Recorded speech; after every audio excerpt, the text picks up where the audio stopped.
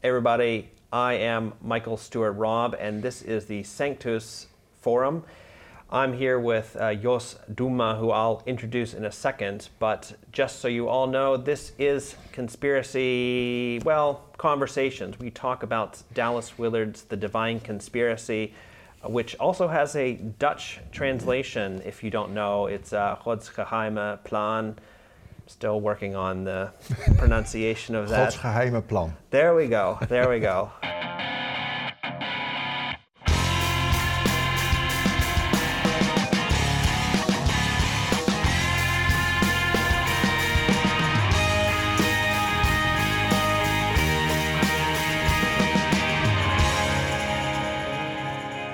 This is one of those longer ones, so if you don't know, there is a podcast associated with these videos, and you'll be able to just listen to us rather than look at us. And if you also don't know, there is a newsletter associated with this. Sanctus Forum is a part of the Sanctus Institute, and so if you go over to our website, sanctus.institute, you'll be able to sign up for an almost monthly newsletter and find out about all sorts of things that we do other than just these videos. But you can subscribe to the channel as well as the podcast, and that helps us count on people coming back and seeing the next one. Today, I'm with Jos Duma, who is a pastor in the Netherlands. And he is currently at Plantagekerk in Zwolle. He's been here for about 9 years, and before then he was in Haarlem. He's an author of a number of books here. I've got a few of them. One first I'll mention in English, let's put it here so people can see, it's out of focus, doesn't matter. Beholding the Glory of the Lord is the one that's translated. I've also have Jesus Ontdekken, which is a little bit of a catechism. It kind of goes through sort of. Yeah, a book. It's in 33 days, so right. it's helpful as a teaching instrument also. Yeah. Right. And then Jesus Uitstralen. Again, still working on the pronunciation. Uitstralen. And what really put me onto Jos's trail was some of these books, but he also does some things online in the area of spirituality. So the thing that you should most check out is the School for Spirituality, in which Jos teaches about silence, meditation, Lectio Divina, some old practices which have been less common among Protestants, but are really helpful in our day. Lots of teaching on that, and you can find other little things online that Jos has done. There is a translation of his course in English as well. The website for that is, I've forgotten already. Do you remember? Be Still. Yes. BeStill.org. We'll put it under the video. We'll attach it and you'll be able to find it. Yeah. But anyway, Jos also knows Dallas Willard quite well. Here, show them how well you've marked I your read book. It intensively, and yes. I did it in the Lent period of 2009 with an. So I'll put it here so that it comes into focus. Maybe a little bit. Oh, no, I think it still wants my face. But 10 pages a day? 10 pages a day, 400 pages. Yeah. For 40 days. For 40 days. Yep. That's a way to get it done. Yeah. And it is the kind of book that you do need to take your time with, isn't it? Ruminate. You need to ruminate. Yes. And I know for some people that they haven't maybe read a book like that. Mm-hmm. They only know books that if you haven't finished a chapter in your reading, then you're not done. But this isn't that kind of book. No. How did you find Dallas Willard or this book? I really don't know anymore what was the first book. I read a lot of Richard Foster. Okay. And the spiritual formation movement, and then the name of Dallas Willard is also comes up in the picture. Yes. Yeah. I think that's the way I get to know him. Okay. Yep. And you read this 2009, I think Yep. you said, for Lent, and that's a really good way to go about it. Now, being in the Netherlands, does this make sense in the Netherlands? It's about the gospel, and the gospel makes sense also in the Netherlands. Okay. It's about the kingdom. That's very important. The kingdom among us. Among us, yeah. And for me, it is a very important book. I think it's now 13 years ago I read it. Yeah. And now we have this conversation about it. So I took the book again, and I did it more often. That I read some pages, and I really think that my thinking about the gospel and about the kingdom is now radically influenced by Dallas Willard in a way that I cannot all trace back, but his kind of thinking is my kind of thinking. Yeah, right. Yeah. So he's got, in this chapter we're dealing with on Gospels of Sin Management, I should say, the section we're reading together is toward integration of life and faith. And in my edition, it's on page 55. And it's in chapter 2, Gospels of Sin Management. So he's just got finished discussing what he calls the gospel on the right, and then the gospel on the left. And there are some gospels in between, and not everybody fits very neatly into these two things. But he wants to sort of say both lack something. Yeah. And both aren't quite working for us. Kind of a two-part question. Do you notice this sort of right and left in the Netherlands? And then the second part, do you notice what is lacking? Like, is it the same sort of issue that he's after? Yes, I think so. The gospel on the right is more known in my context than the gospel on the left. Mm-hmm. The gospel on the right, what Dallas Willard writes about, the gospel of sin management. It's always about sins and forgiveness of sins. And there's no right place for the kingdom of God and the kingdom among us. So that I recognize. Yeah. And we have it, the book open on page 55, but on page 54, he says the current gospels, left and right, exhibit the very same type of conceptual disconnection from and practical irrelevance to the personal integrity of believers. That's very important. And certainly so if we put that integrity in terms of biblical specific Christ-likeness. Yeah. So it's exactly the Christ-likeness that is, I think, missing. It's also changing a bit. Many people talk about Jesus, they love Jesus and say, I want to be like Jesus. Okay. That's not strange talk. Okay. Christ-likeness as a concept is not so well known, I think. And when I was a pastor in Haarlem and I moved to Zwolle, I held 3 sermons on Christ-likeness for beginners. Okay. That was my last statement in Haarlem. Okay. I wanted to say once more what I think is very important about the gospel. That the gospel offers us and invites us to Christ-likeness. Yeah, okay.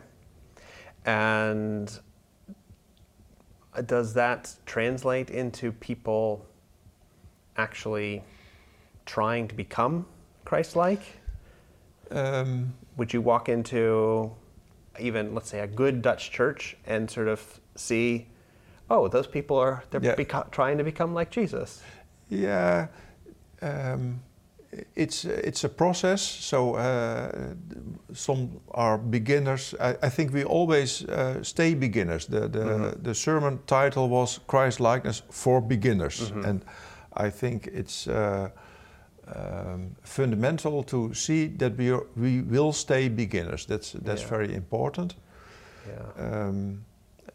But I see many people who really like to be like Jesus. But how do you do that? That's the question, and Dallas Willard writes about that item. That's very important, I think. His curriculum for Christ-likeness is in this book, not in our part now, but I think Dallas Willard says very important things over the how to get more like Christ. There are certain things that pastors, so people in your position or in my position, can do to help people not only get the vision for this is what it's about, but also have the tools to get there. And there are things that we can do that don't help. Yeah. And he's a little worried about some of the things that perhaps ministers, pastors have done that don't help. Teaching certain kinds of theology kind of almost to exclusive points. And there's a section here, the centrality of the pulpit. Okay. Now, what do you see, as somebody who stands up probably every Sunday more than most people and has something to say? Yeah.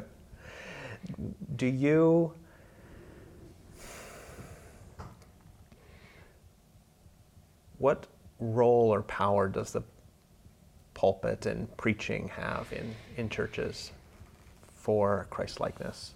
Yeah, it's an important question, a little bit a difficult question.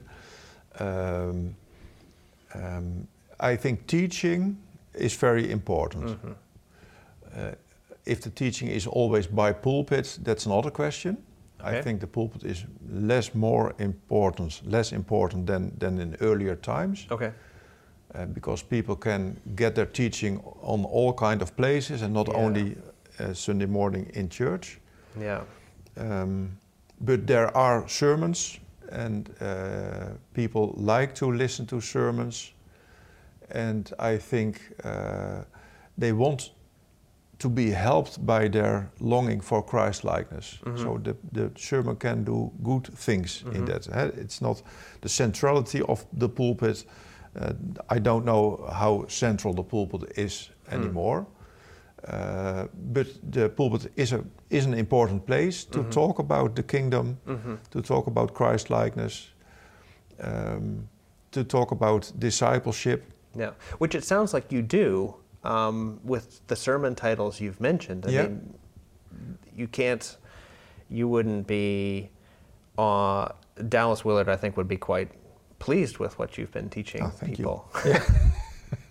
Yeah. But that were some series indeed, and I have had also series on discipleship. But it's not always about discipleship and Christ-likeness, it's also about people need comfort.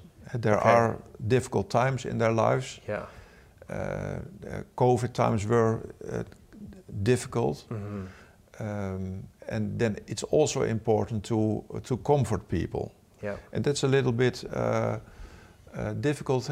Discipleship and comfort, that's not the same. Comfort is, in Dutch we use the terms uitnodigen en uitdagen. Okay. Uitnodigen is to invite, friendly invitation, to share the gospel, to share the life of Jesus. And also the exhortation, the discipleship, and that's more activistic, you could say.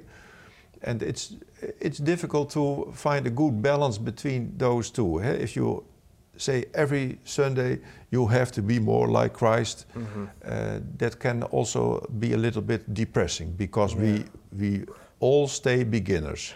Yeah. So there are also times that we need to get comfort because it's difficult to live in this time.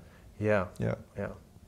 And that is an important part of becoming like Jesus, going through trials and difficult times.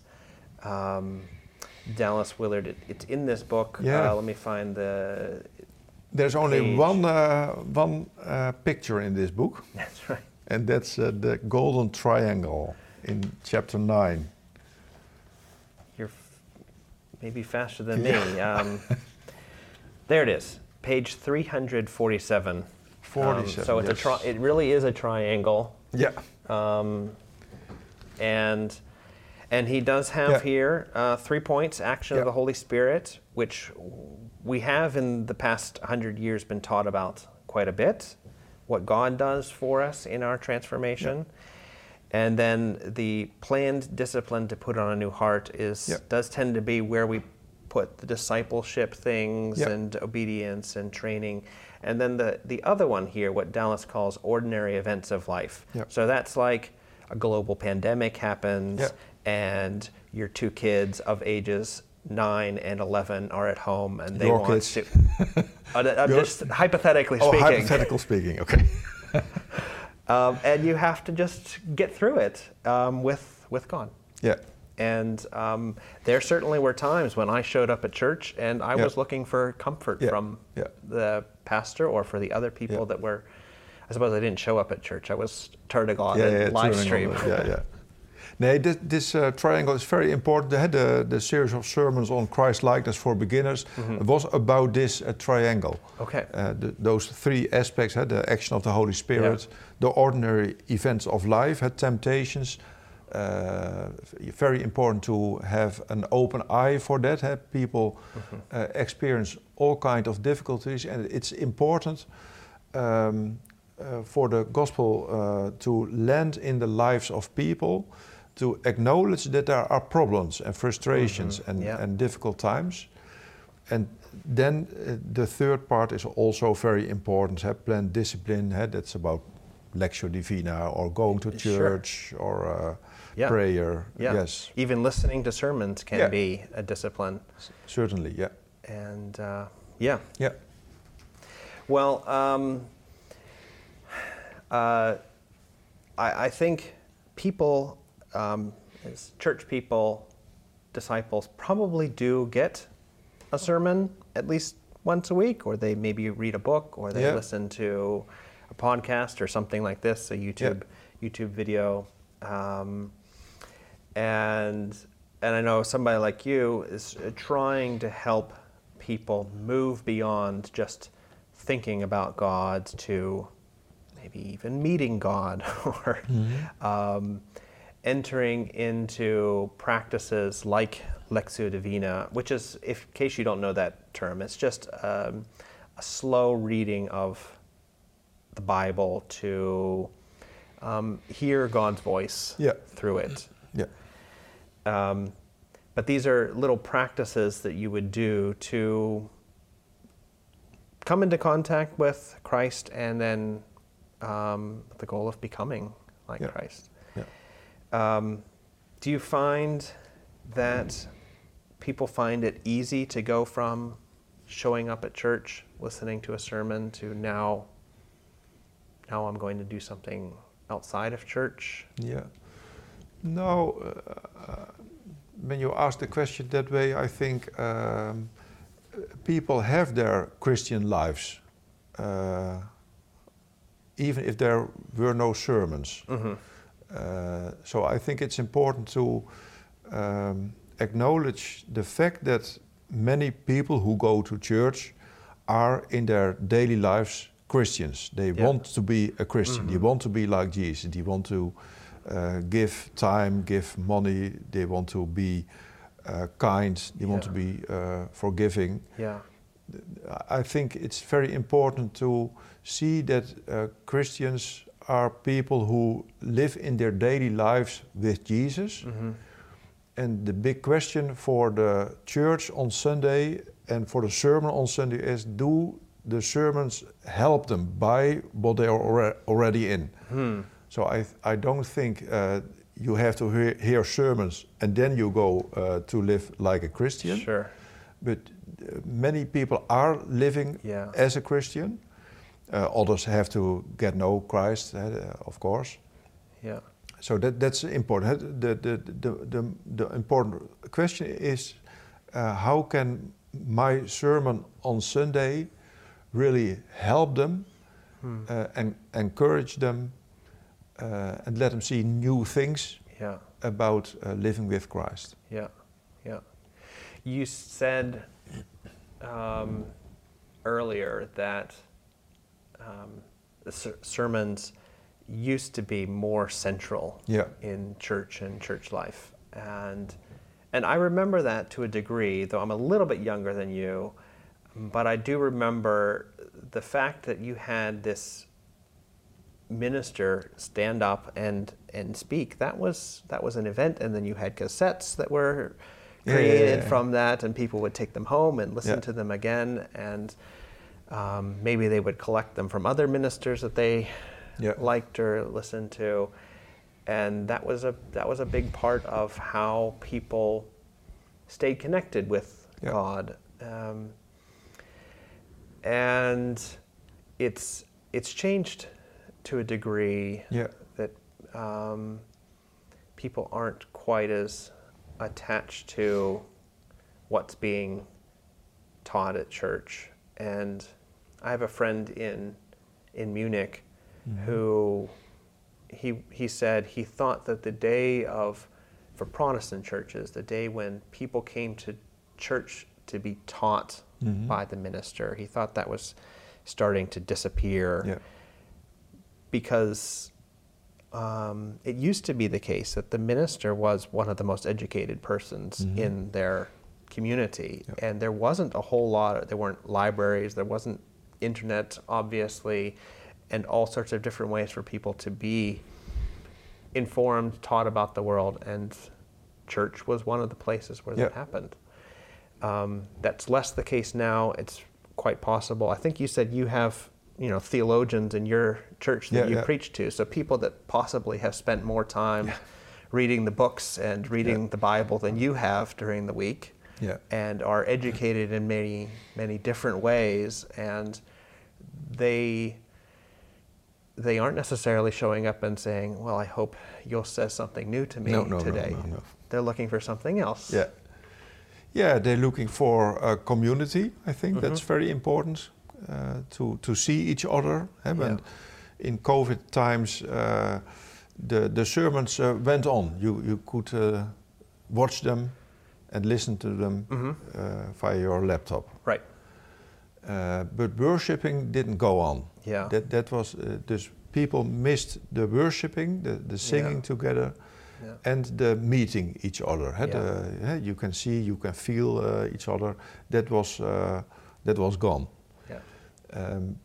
And I think that shows what was already the case, that community and worship have become more important the last decennia than the sermon, I think. In early times, the sermon was absolutely the most important part of church, and now it's the community, the connectedness, and the music and the singing. And the sermon, if you want to find a good teaching, find a podcast, find a better preacher than I am. That's not very difficult to find. Well, you have a podcast, so... I have a podcast. Listen to my podcast. There you go. It's better than the preaching on Sunday. Yeah. So the places where you can find new information, new proclamation, that can be your local church, of course. That still is the case. But other people find it, by example, in New Wine. New Wine is a church renewal movement, and people very much like the message of New Wine, and that's okay. But I can't do that on Sunday in the same way. Okay. Well, you do on Sunday, I assume, as well, but you do a lot with spirituality. Yep. And does spirituality in Holland have the same meaning as being in the kingdom among us? Is the sense of the gospel of the kingdom of God connected with spirituality? Are those just different words for the same thing, or? No, for me it are different words for the same thing. Okay, for you. Spirituality is about living like Jesus. Okay. And living in the spirit of Jesus. And that's my definition of spirituality, living in the spirit of Jesus. Yeah. But spirituality is a much broader term, and many Christians have their questions by spirituality. That's New Age, that's yoga, that's Buddhist, that kind of associations.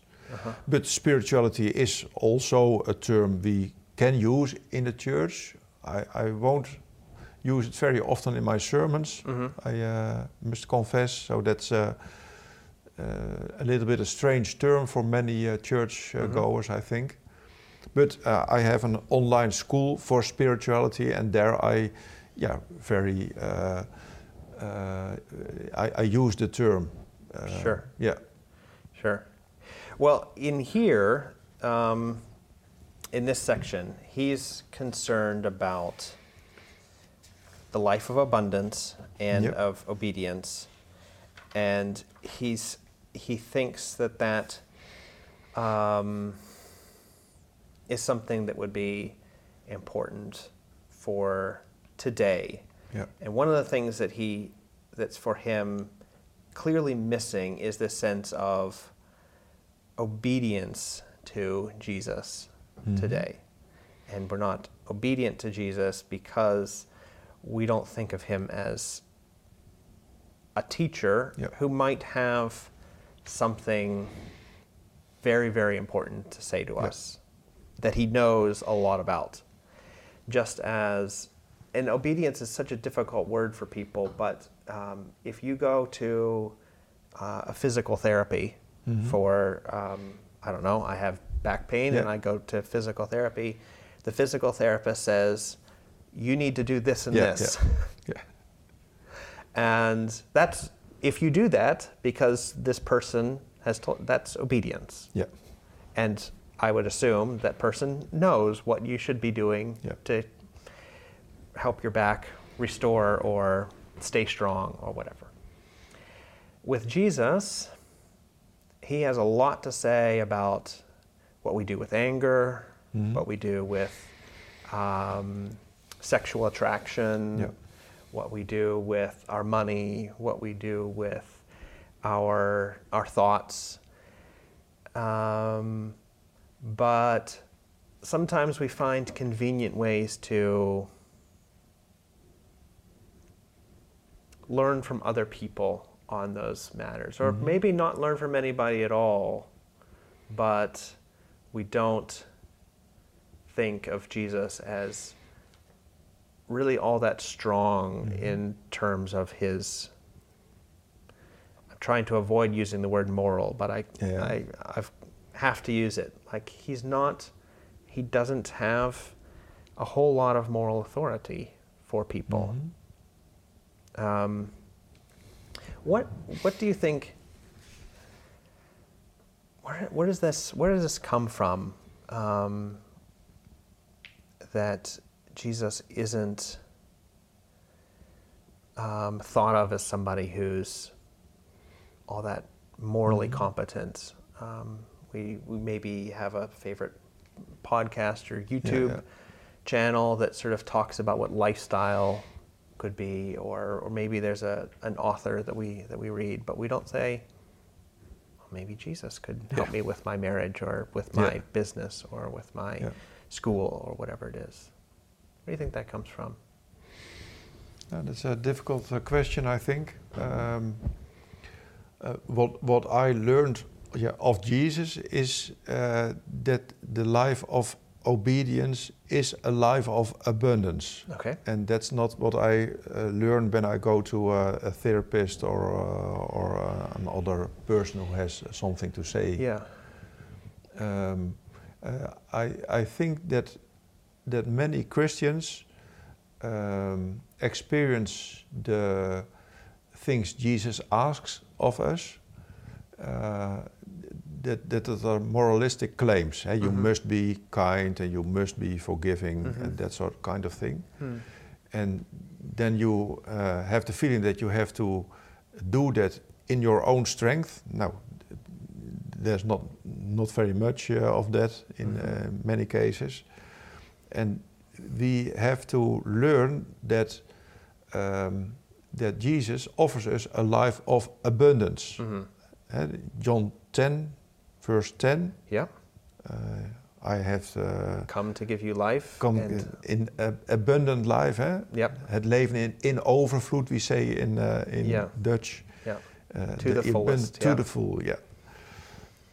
And I think many people, Christians also, first have to recognize that is what Jesus came to do, to show us and to give us the abundant life, the life to the full.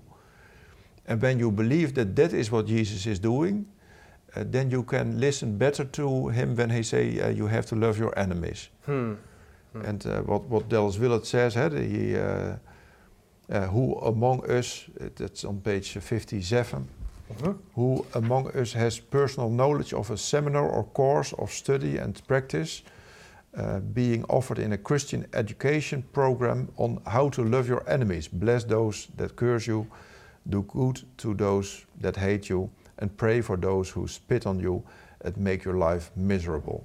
Yeah. He says, why don't churches have courses about these themes? Okay. And because I think churches don't have it because we tend to look at this in a moralistic way, and we don't like that. Yeah. And if we have problems on this field, we go to a therapist or to a self-help book. Yeah. And the church has to learn anew, I think, that we can listen to Jesus as we struggle with hate in our life or with unforgiveness. Yeah. Yeah. That's really interesting. So you do. Have you ever done a course on one of these very practical? No. I do courses on spiritual disciplines. That's already a little bit new in churches. Right. We have our Bible studies, but there are no places where you can learn to meditate in a Christian way. Yeah. Not many churches offer that. Right. I have offered it in the church, and I offer it now via the School for Spirituality online. And many people are interested, and many people are learning Lectio Divina or being silent. Dallas Willard writes also about some spiritual practices, silence and solitude. But I think there is a terrain we have where we as a church have to take our place. People want to learn to be silent, to get rest. And we all know that Jesus said sometime, come to me when you are burdened and I'll give you rest. But how do you do that? Yeah. And you have to follow a mindfulness course to do that. And I think the church has something to offer. But then you have to organize this kind of seminars or courses. Well, it sounds to me that your courses are working on the abundance side of it, helping people experience the abundance of the kingdom, of grace, of Jesus's presence in their life. And then Dallas Willard's idea and my idea, and I think your idea would be that out of that, a course on how to bless those who curse you could really make a lot of sense. Yeah. Because then you're beyond this sense of, well, this is a moralistic sort of way that I have to do this. You already have this sort of overflow of life with Jesus, that you have the freedom and a place to stand in order to say, well, I don't have to curse those who curse me. And you discover that kind of life in silence, in Lectio Divina, in Jesus prayer, in centering prayer. That's not a term Dallas Willard has used, I think. No. I learned that from a person like Thomas Keating, from the Contemplative Outreach. But I think that those items as loving your enemy,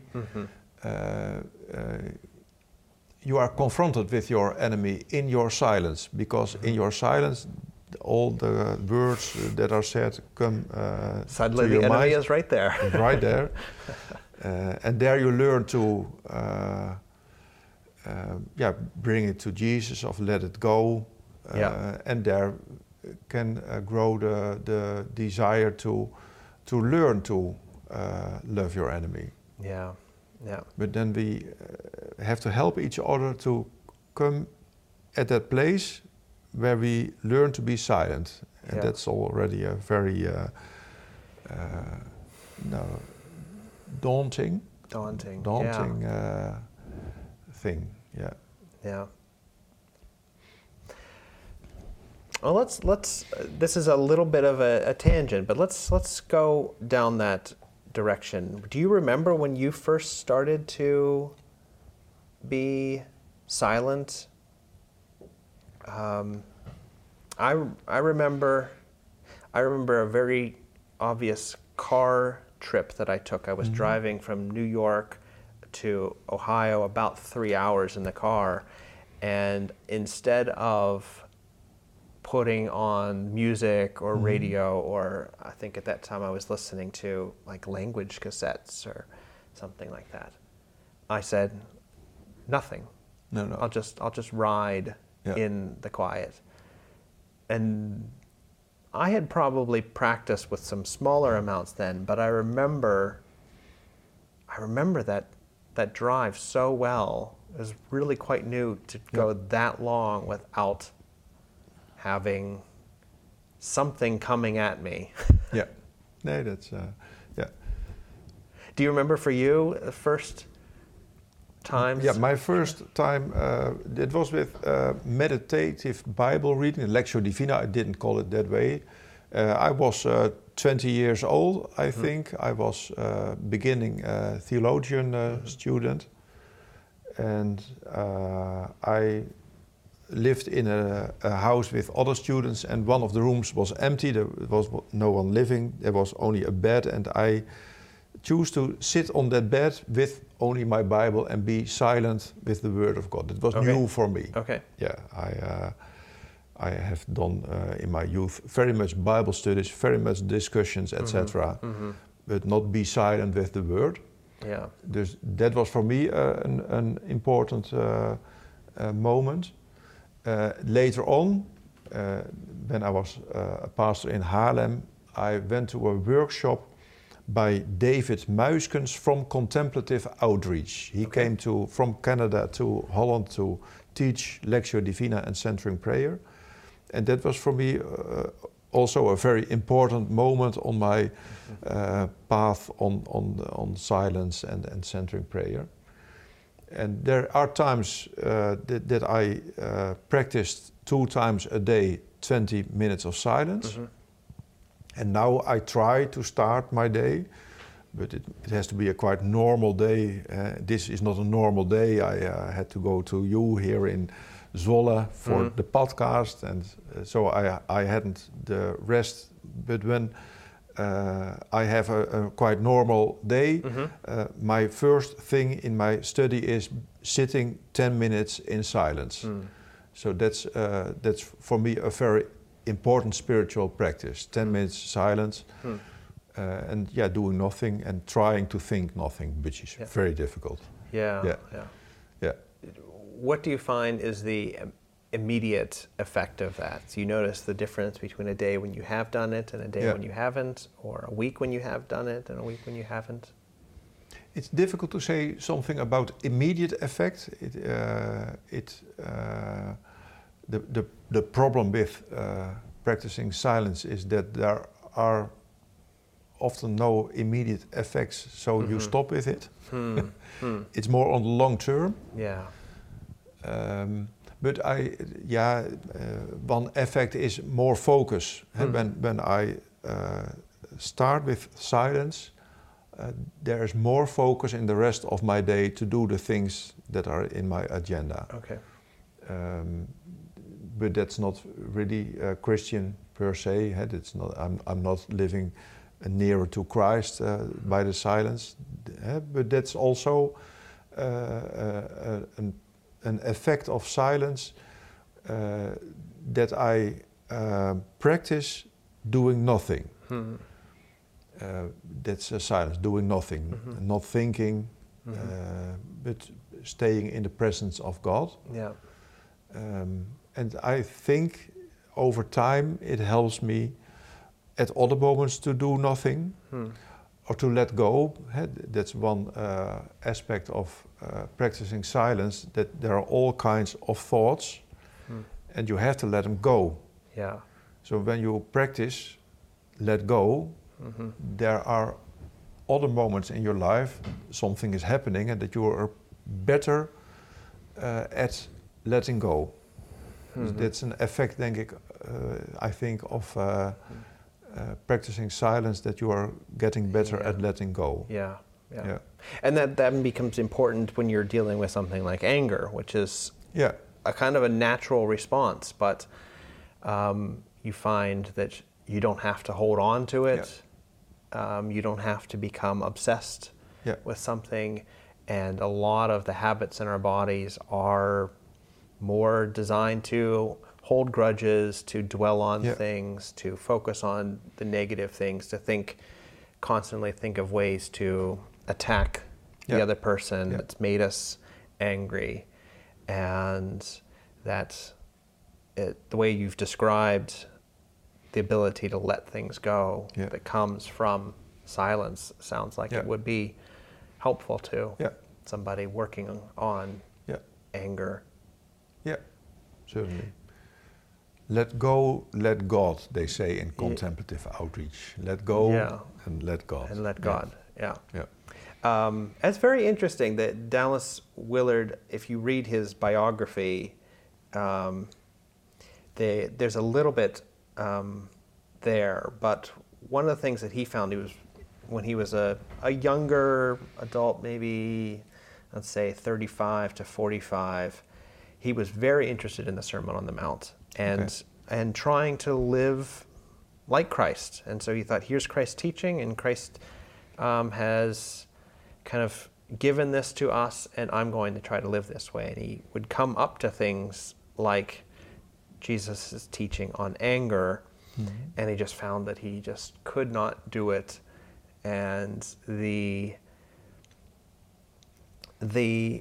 sort of tradition that he grew up in was a very preaching-focused tradition, very Bible study-focused, very prayer-focused. He calls these eventually disciplines of engagement, because they're things that we're doing that are happening to us. And he said that in this time of really not being able to deal with his anger as he thought Jesus was teaching him to, he found that these disciplines of abstinence, he calls them, so things like silence and solitude were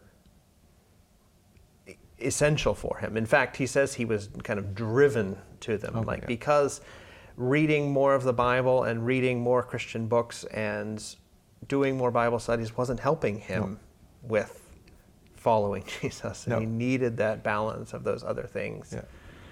That there's a certain development, a spiritual development in Christians, I think. As we look at prayer now, we are used to praying with words, many words, if possible.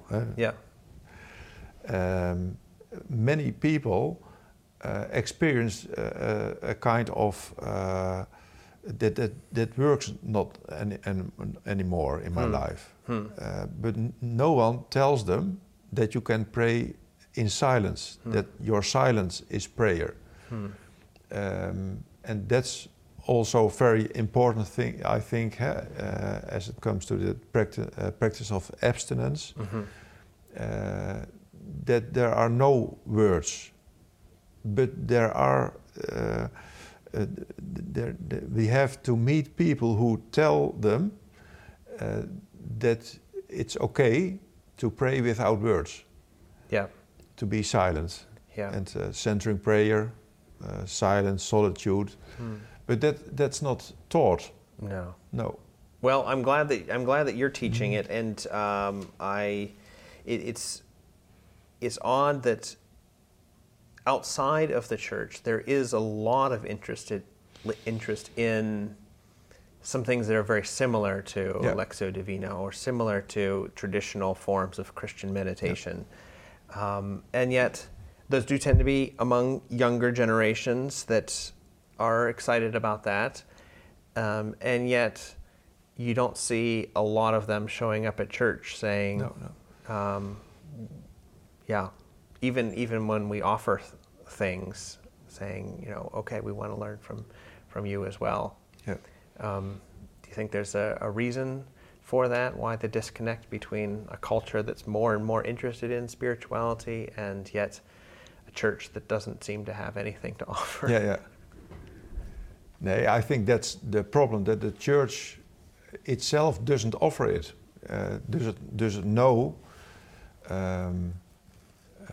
I very much like the contemplative stream in Christianity, and that contemplative stream is not very well known. Yeah. Most Christians know social justice, but very important. The evangelical stream, being reading the Bible and to tell the gospel. There are some other streams, but the contemplative stream is not very well known. The Roman Catholics know it better, but you have to be almost a monastic when you really learn to be silent. Yeah. And I think it's very important for the church nowadays to get know the silence and the contemplative stream of Christianity. Yeah. And Dallas Willard helps. It's rather special, I think, that he says. He talks about 4 disciplines in the book, only 4. In other books he writes about more disciplines. Right. If there are important disciplines, then there are those 4: silence, solitude, abstinence, and study and worship. Study and worship. Yeah. I like that very much. I think that I am a person like the personality of Dallas Willard, a little bit introvert. You can't say to all Christians, these are the 4. I think he's a little bit one-sided in that.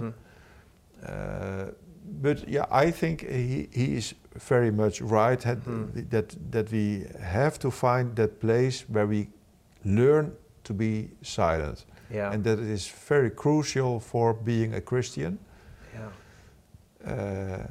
But yeah, where do you learn it? Not in the church where you are singing and listening and praying, all words. Right. Yeah.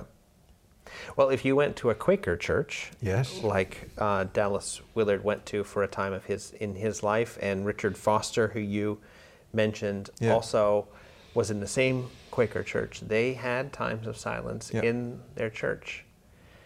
And I was listening to a Quaker teacher the other day. Elton Trueblood is his name, and he tells a story about showing up to a Presbyterian church with a bunch of Presbyterian ministers, and Presbyterians are like in the Reformed Calvinistic tradition, and he started by praying silently. He said that they didn't know what to do with themselves. No.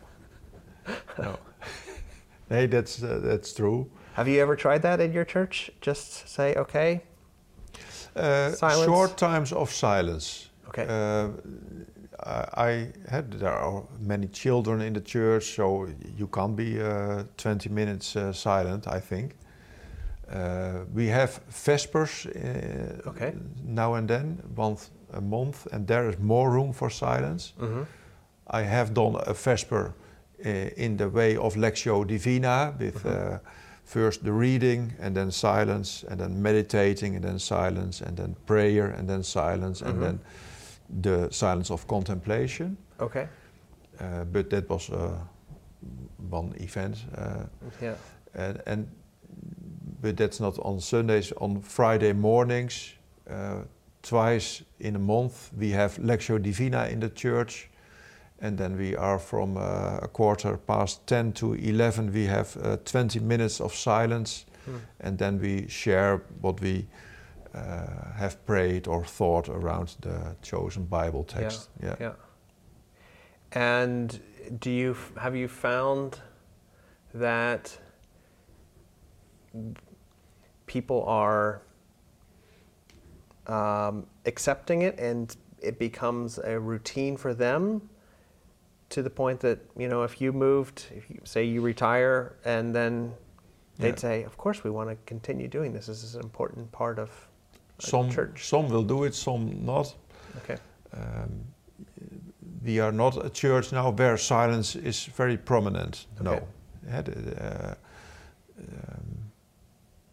That has to do with, I find it quite difficult. Dallas Willard is speaking to my heart, but it's my heart, and he doesn't speak to the hearts of all Christians, I think. Not all Christians are likely to give silence a very prominent place in their lives. Just this morning I read about some people of my church who have gone in their cars and they are driving to Ukraine to help. Okay. That's also spirituality, I think. They won't go to a Lectio Divina with me. Okay. But they are even better Christians than me. Okay. I think, sometimes. So it's a little bit, I find it difficult in a local church with all kinds of people to say you have all to be silenced. Yeah. So that's one of the reasons that I have the School for Spirituality, where I can say silence is very important, and if you don't find it important, it's okay. Yeah. You don't have to go to this school. In the church that works a little bit different. Sure. And I find it a little bit difficult. I think silence is important for every Christian, and to learn to be silent. But how do I teach that to a local church and to the whole local church? That is a difficult thing, I think. Yeah. Well, I think you're right in that everybody's going to need different quantities of it.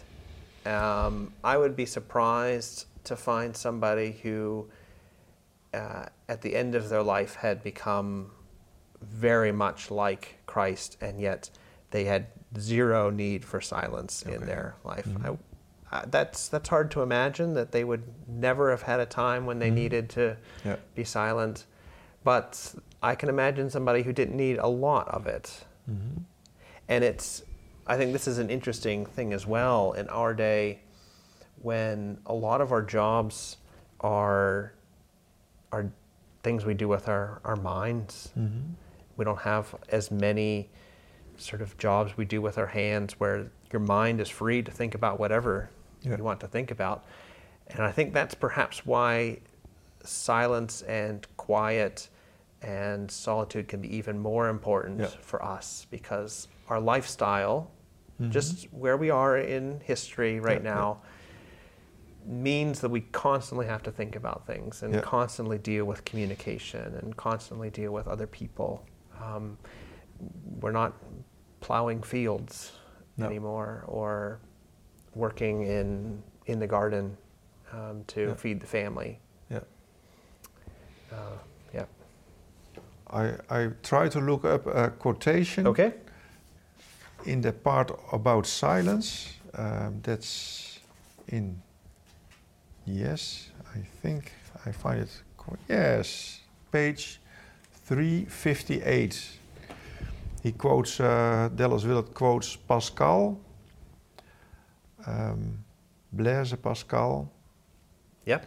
I have discovered that all the unhappiness of men arises from one single fact, that they are unable to stay quietly in their own room. Yeah. That's, I think that's very true. Yeah. If Putin sat quietly in a room, then the world would look different, I think. Yeah. Yeah. Yeah. Yeah.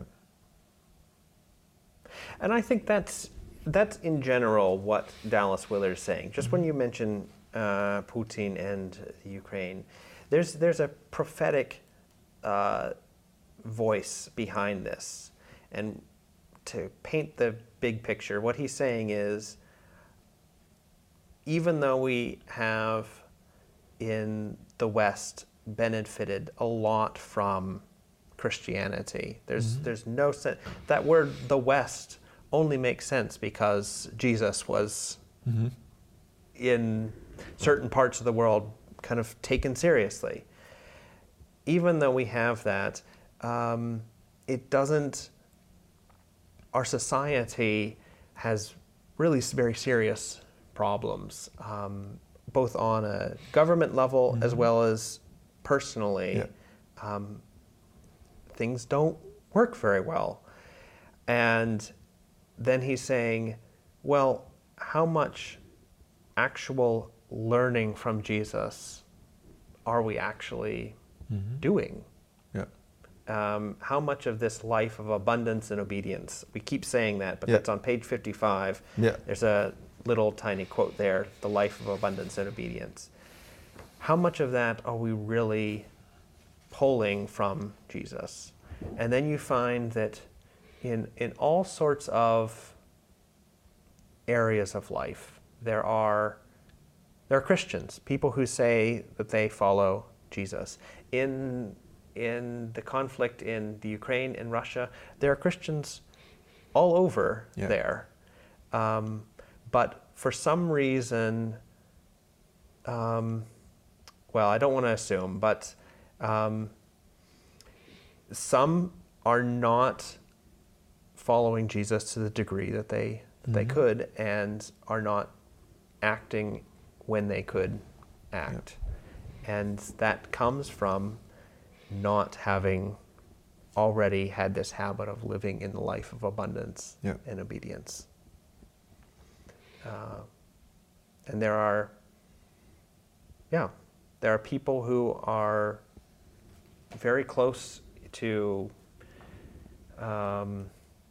people of power who are able to speak up and are able to stand up. And we see that in Christian history. You see people who, at very crucial moments, have stood up and done what is right. And I guess that's what it comes down to, is doing what is right when it's time to do what's right. Yeah. And there's a value in and of itself for silence and being with Jesus, but there's a much greater value beyond that, and that how it empowers us to live life. You know, just your little 10 minutes in the morning doesn't make up very much of your day. The rest of the day is really, I don't want to say it's what counts, but it's where we really need to be Jesus's co-workers and to participate with what he's doing. Yeah. Yes, I think this is all about the soul. We have an inner room or an inner space, and we live from that inner space, even if we don't know that inner space. Yeah. And silence is about that inner space, that we are discovering that inner space, the room in us where Jesus is, where the Holy Spirit is. Yeah. And we have to learn to be in that place, and that you don't need hours there, but 10 minutes, 20 minutes, half an hour, a little Sabbath. This is all about the Sabbath. Yeah, absolutely. And Sabbath is abundance. I mean, in the Christian sense, I mean, what we're doing with silence and meditation and resting, and that is out of a sense of God's huge abundance and care for us and creation. Yeah. This asks for soul work, soul care for the soul. Yeah. I think that's very important. Our thoughts and our deeds, they are there, but from which place are they flowing? And that place, you can change things that happen in yourself. Yeah. And that will influence your thoughts and your deeds and how you are living. Yeah. Well, I'm really thankful for your work here in Zwolle and what you're doing at the church. I wish my Dutch was better and I can listen to your sermons. I wish my English was better. Well, if your Dutch is good, there are lots of books from Jos Doema you can read, and for the rest of us, we have to stick with Beholding the Glory of the Lord and a few other things that you can find online, and I hope you do go and check that out. And if there's enough of us around, maybe we can persuade Jos Doema to do some things in English for us. Thanks for being here. Thank you very much for having this conversation. Yeah. And remember, there is a newsletter that you can subscribe to and a website that you can visit, sanctus.institute. Not the best website, but it's a way to be in touch with us. And we'll be back with other sorts of videos and podcasts on Dallas Willard and other sorts of topics. So thanks for being here, and bye. Read this book. Read this book. Yeah, and read it in Dutch. We are working on a German translation, by the way. Well, I say we, but something's going to be coming in German. But see you next time. Bye. Bye-bye. Great. Yeah. Okay.